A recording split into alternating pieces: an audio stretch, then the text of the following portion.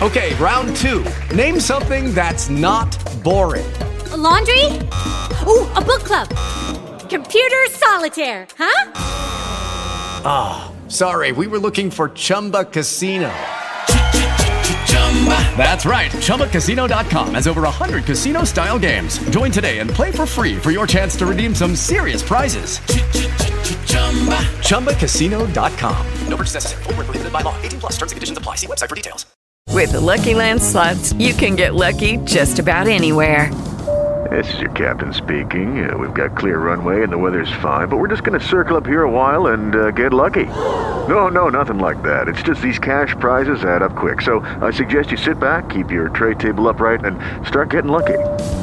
Play for free at LuckyLandSlots.com. Are you feeling lucky? No purchase necessary. Void where prohibited by law. 18 plus terms and conditions apply. See website for details.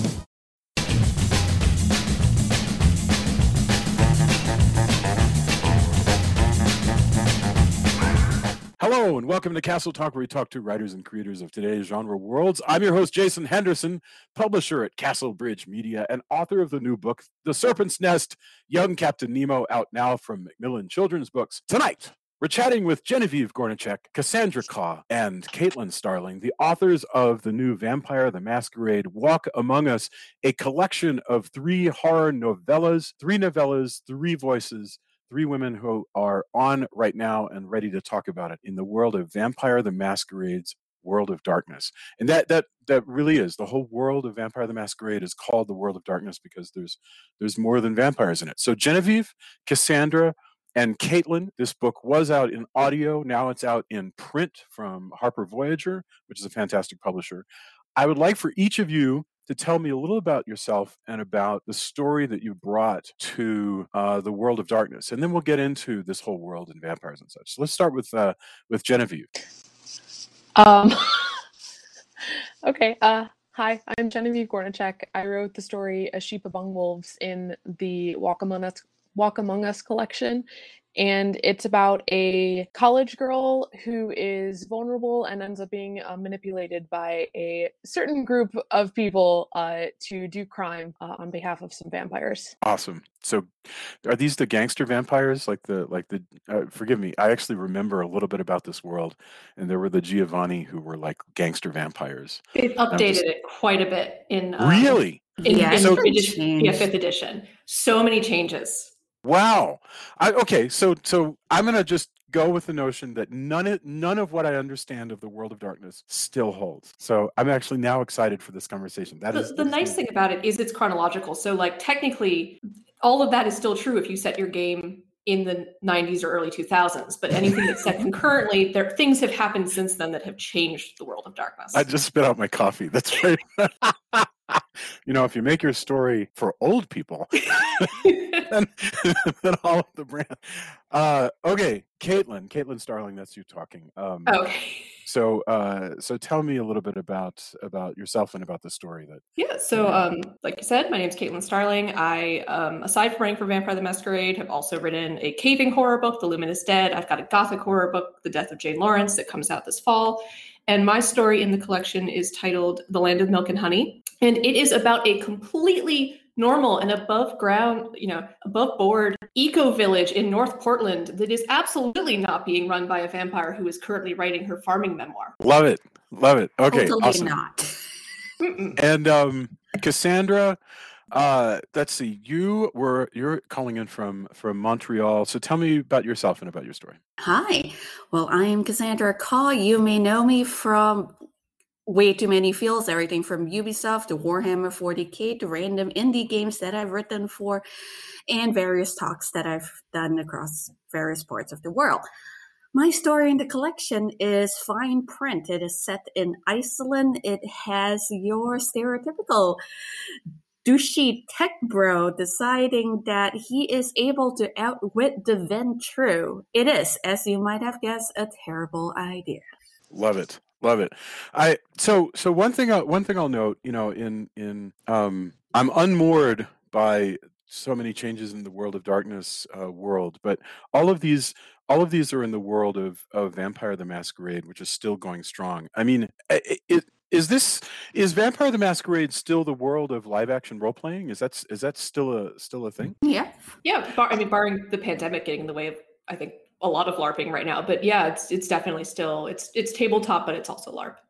That's really. I mean, I was actually like chairing a panel back of Hammer Horror stars and stuff back at the Dracula Con back in '97. I remember those guys were around and running around on rooftops and wearing blouses and everything. And I always loved the Vampire the Masquerade guys. So how did this come about? I mean, I don't know. This is the first Vampire the Masquerade book that I've had a chance to interview folks with, and I talked to Harper a lot.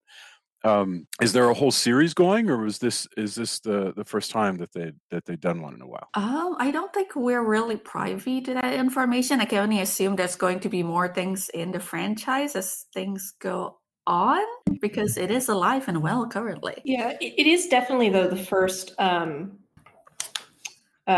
book with the new 5th edition release. There's comics that are coming out too right now that are they already out though? They're out. And they're apparently quite good. I haven't had a chance to read them yet, but they're a different world from us. I think that HarperCollins did the original Clan novels back in the early 2000s. I remember reading them, and I never actually played when I was growing up, but I did really enjoy reading all of the lore and the reference books and everything. Oh God, me too. I used to dream about working with them when I was that age as well. One of those gave me nightmares. I mean, honestly, I think I mentioned the Giovanni. It was the Giovanni book that Justin Achille wrote. And I mean, it was so violent that, actually to this day, it's probably one of the most violent books I've ever read. Nightmare giving violent. It was really, really rough.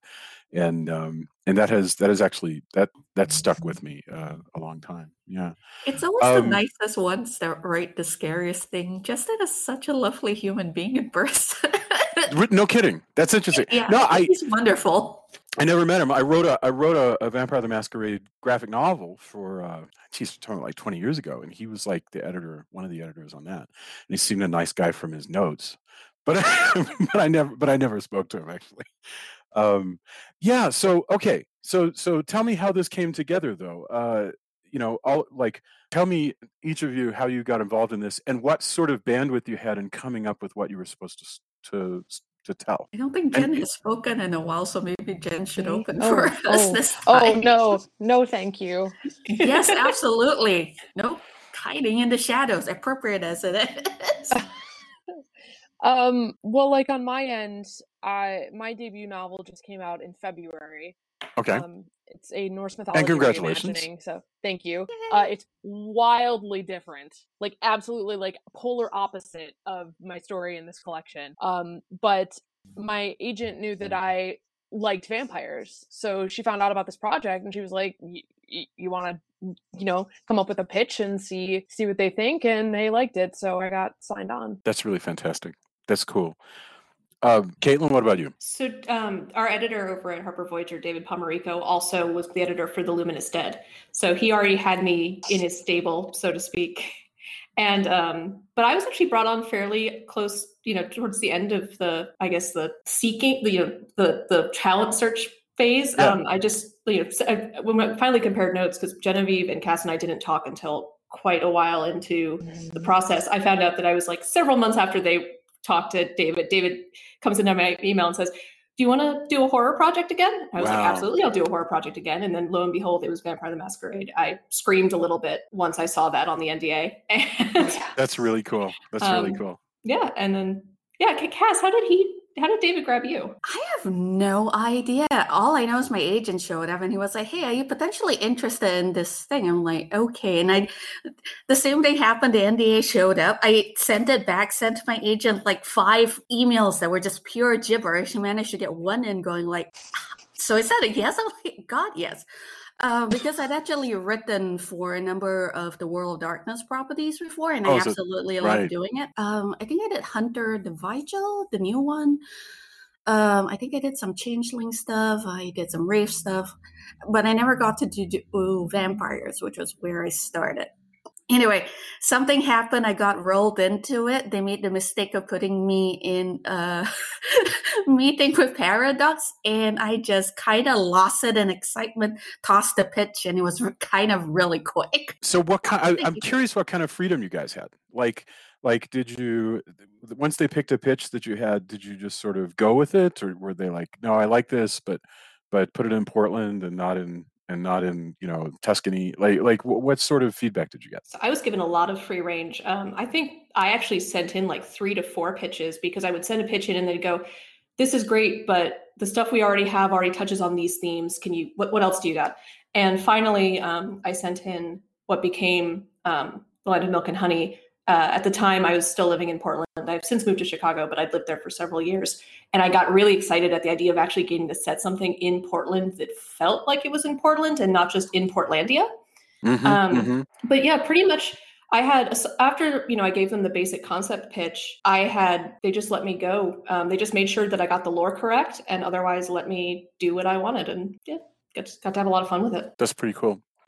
Genevieve, your character, as I was reading Sheep Among Wolves, I was just struck by things that I don't normally see. Just the close POV of a student. I loved how she's dealing with her mom. I loved how she describes herself. Somebody says, "Are you Ace?" There's this just a deep look at this character, and I was just wondering about how you chose to build this. There are so many ways to build a college student and make it sort of a flat reflection of a college student, and this very much seemed like a real person. I was just wondering if you could talk about your process of character building, and then I thought I might throw that to the other writers as well. So for me, I was kind of like trying to go back to all like the stories that I was reading when I was her age. Yeah. Because I like the tropey young adult fiction that was coming out like when I was a teenager. And I'm not saying that's bad. I'm saying that's what was coming out at the time. And so for me, this whole thing, I was reading a lot of vampire fiction at the time. So I was like, who would be the most unlikely protagonist for a novel like this? And the answer was like me in college when I had no friends. So Clea's journey is like, I mean, besides the vampires and the crime, there's a lot of me in her, like if my life had taken a different turn. So yeah. So I wanted to write a character like me. I wanted to see myself in one of these stories, because I so rarely do. So for a writer who might be listening, because I talk to a lot of writers and I talk to a lot of directors, and I like to think in terms of what would somebody who's interested in writing want to take out of that. And the advice was, you hear that all the time, the write what you know thing. And obviously none of us knows hanging out with vampires who are, running organizations or seducing dude bros in Portland, but we know ourselves, and we know what douchebags are like, and we know what people are like, so that's interesting to hear. You're just like, I'll do it myself. Absolutely.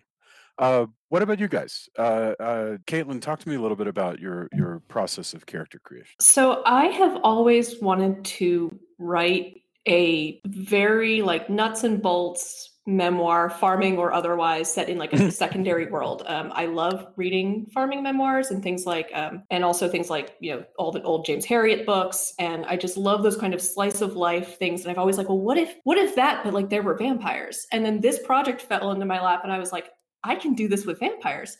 So it was this, I got to do this really fun, like logistics nuts and bolts thing of how would it work if you wanted to siphon off the blood of 100-some young folk in Portland without them really noticing. What would you have to give them? What would you have to worry about? Most of your membership is probably, at least to some extent, vegan, and you don't want them to get pernicious anemia, so I guess you're putting nutritional yeast in everything. And I got to go down these rabbit holes using very weird bits of knowledge that I've picked up over the years. And Lee just kind of, as a character, she came out of the edges of that, of like, I figured out what her knowledge base was and what she cared about in terms of both her human livestock and her actual sheep. And then I figured out, what kind of person, what would her interest be outside of that? What would her personality be outside of that? And filled in the gaps. And then I, threw a wrench and everything just to make her life very difficult. Sure. Cassandra, what about you? But talk to me about your process of character creation. God, honestly, Duke is a lot like the middle level management of various companies I've worked at. He is very similar to a lot of dudes I've met over my life, but mostly I love Reykjavik. I lived there for a little while I was in my nomadic phase, and it always struck me how easily like you could just kind of vanish into the wilderness there.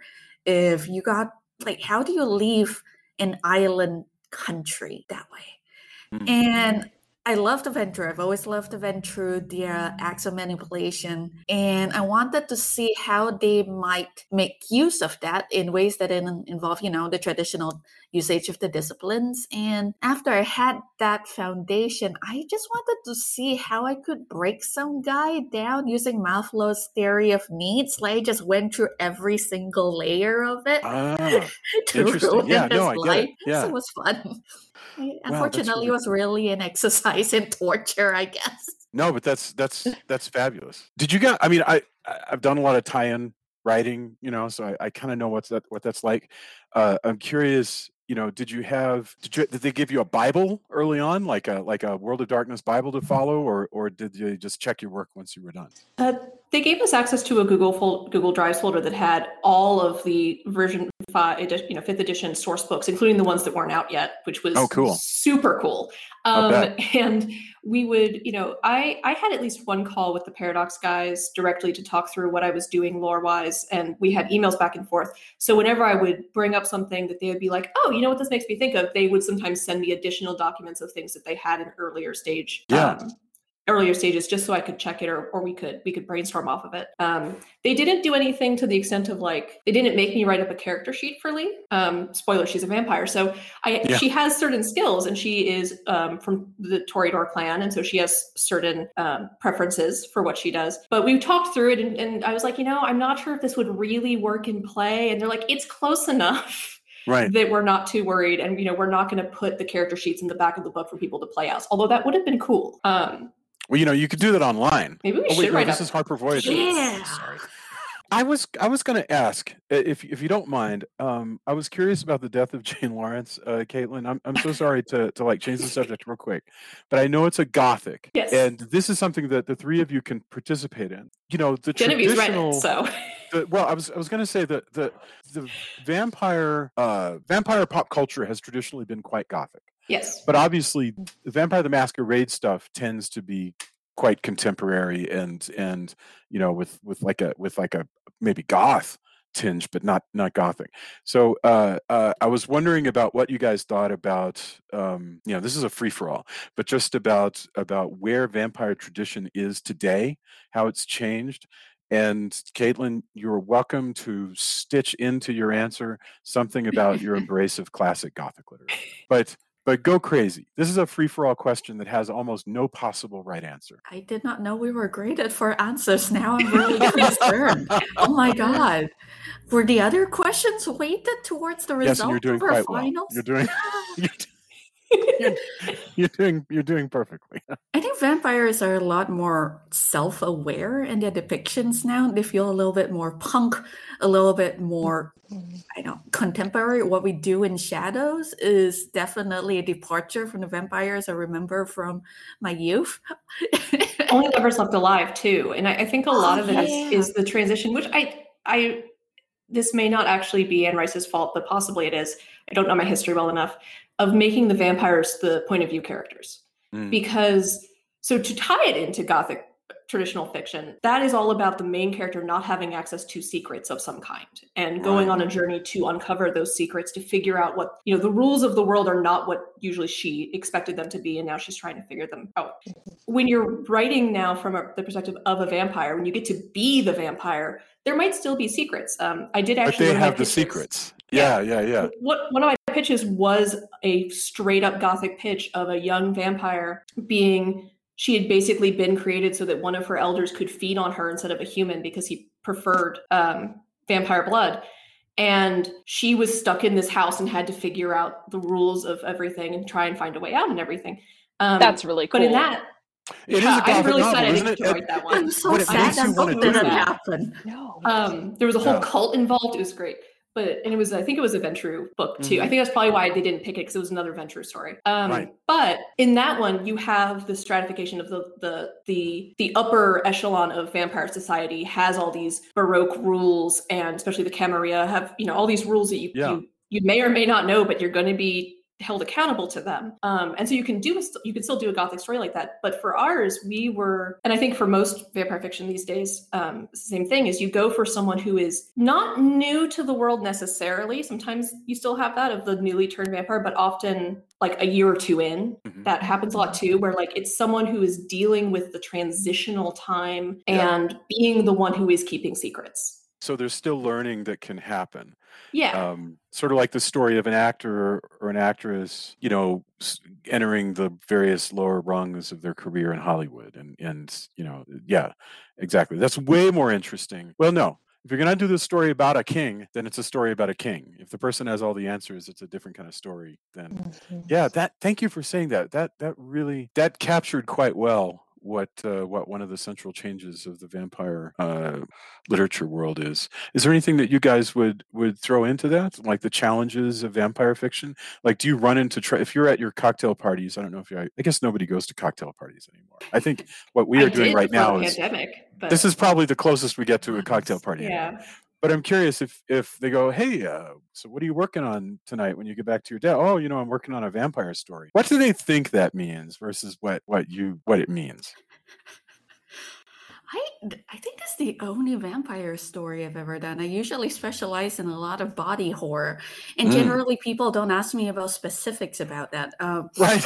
Because I get into slightly disconcerting detail, like slightly. All the names are redacted for obvious reasons, but it was like editing a junior writer's work at my day job, and there was like some eye trauma involved, and I was like, I'm not going to comment. I was like, and then I kind of cracked. I was like, okay, what kind of eye trauma are you talking about? Like, how far did this go? If this has happened, you should probably look at this. Also, here are resources for you to properly depict this one sentence. This is like me watching Hannibal and being like, oh, now I have this opinion about actual butchery that I want to work into something that no one's want to actually read about. Your gross factoid for the day is if you put a liver through a meat grinder, it turns into a liquid. Okay, all right. Well, that makes sense. And so if you're doing it with other meat, it just for an flows. eye. Honestly, I think it flows darkly over all the other meat. But anyway, that's great. I love it. Viscous fluid is not something that's easy to disguise because it's oily. So this is not what somebody would think of if they said, well, if you go, I'm working in a vampire story, and they're, oh, well, surely there will be viscous fluid involved. But so I don't know. I know we're coming up on our time, so I want to ask you, what would you like to leave us with? If somebody didn't know from Vampire the Masquerade, could you as a beginner stumble your way back in and into this collection and find something for it? I think so. You can go. You'd be very sad if they couldn't, which would be very hard to make it accessible. And I really think that was part of the intention of the collection too, was to try to get more people interested, because I had actually worked in more lore into my story that I was told to remove. Really? By the Paradox guys, because they really wanted to make mine like the intro. Just make it a story. Just make it a story that people write. Yeah, I get it. That's really cool. And with mine, originally, chapter 1, Lee was like, hello, I'm a vampire, because it's on the cover of the book. Yeah, she's a vampire. Right. And David, and he was right on this, but he's like, pull it back a little bit, make it a little bit of a mystery for just long enough that, the people who are in the know are like, I know what's going on. And the people who aren't in the know are like, I'm uncomfortable and I don't know why. I love it. Yeah. Yes. Yeah. They definitely, we were guided to make this as accessible as possible. Right. We were. Wonderful. Well, I am really thankful that you would take the time to speak with us. I've been talking to Genevieve Gornichek, Cassandra Kaw, and Caitlin Starling. You're all wonderful, and I appreciate your patience with all of these questions. And the new collection is called Vampire the Masquerade: Walk Among Us, which is such a great title. So have a fantastic evening, and I hope all of you stay happy and healthy, or grinding livers as you need. So stay spooky. Ciao. Thank you. Good night. Bye.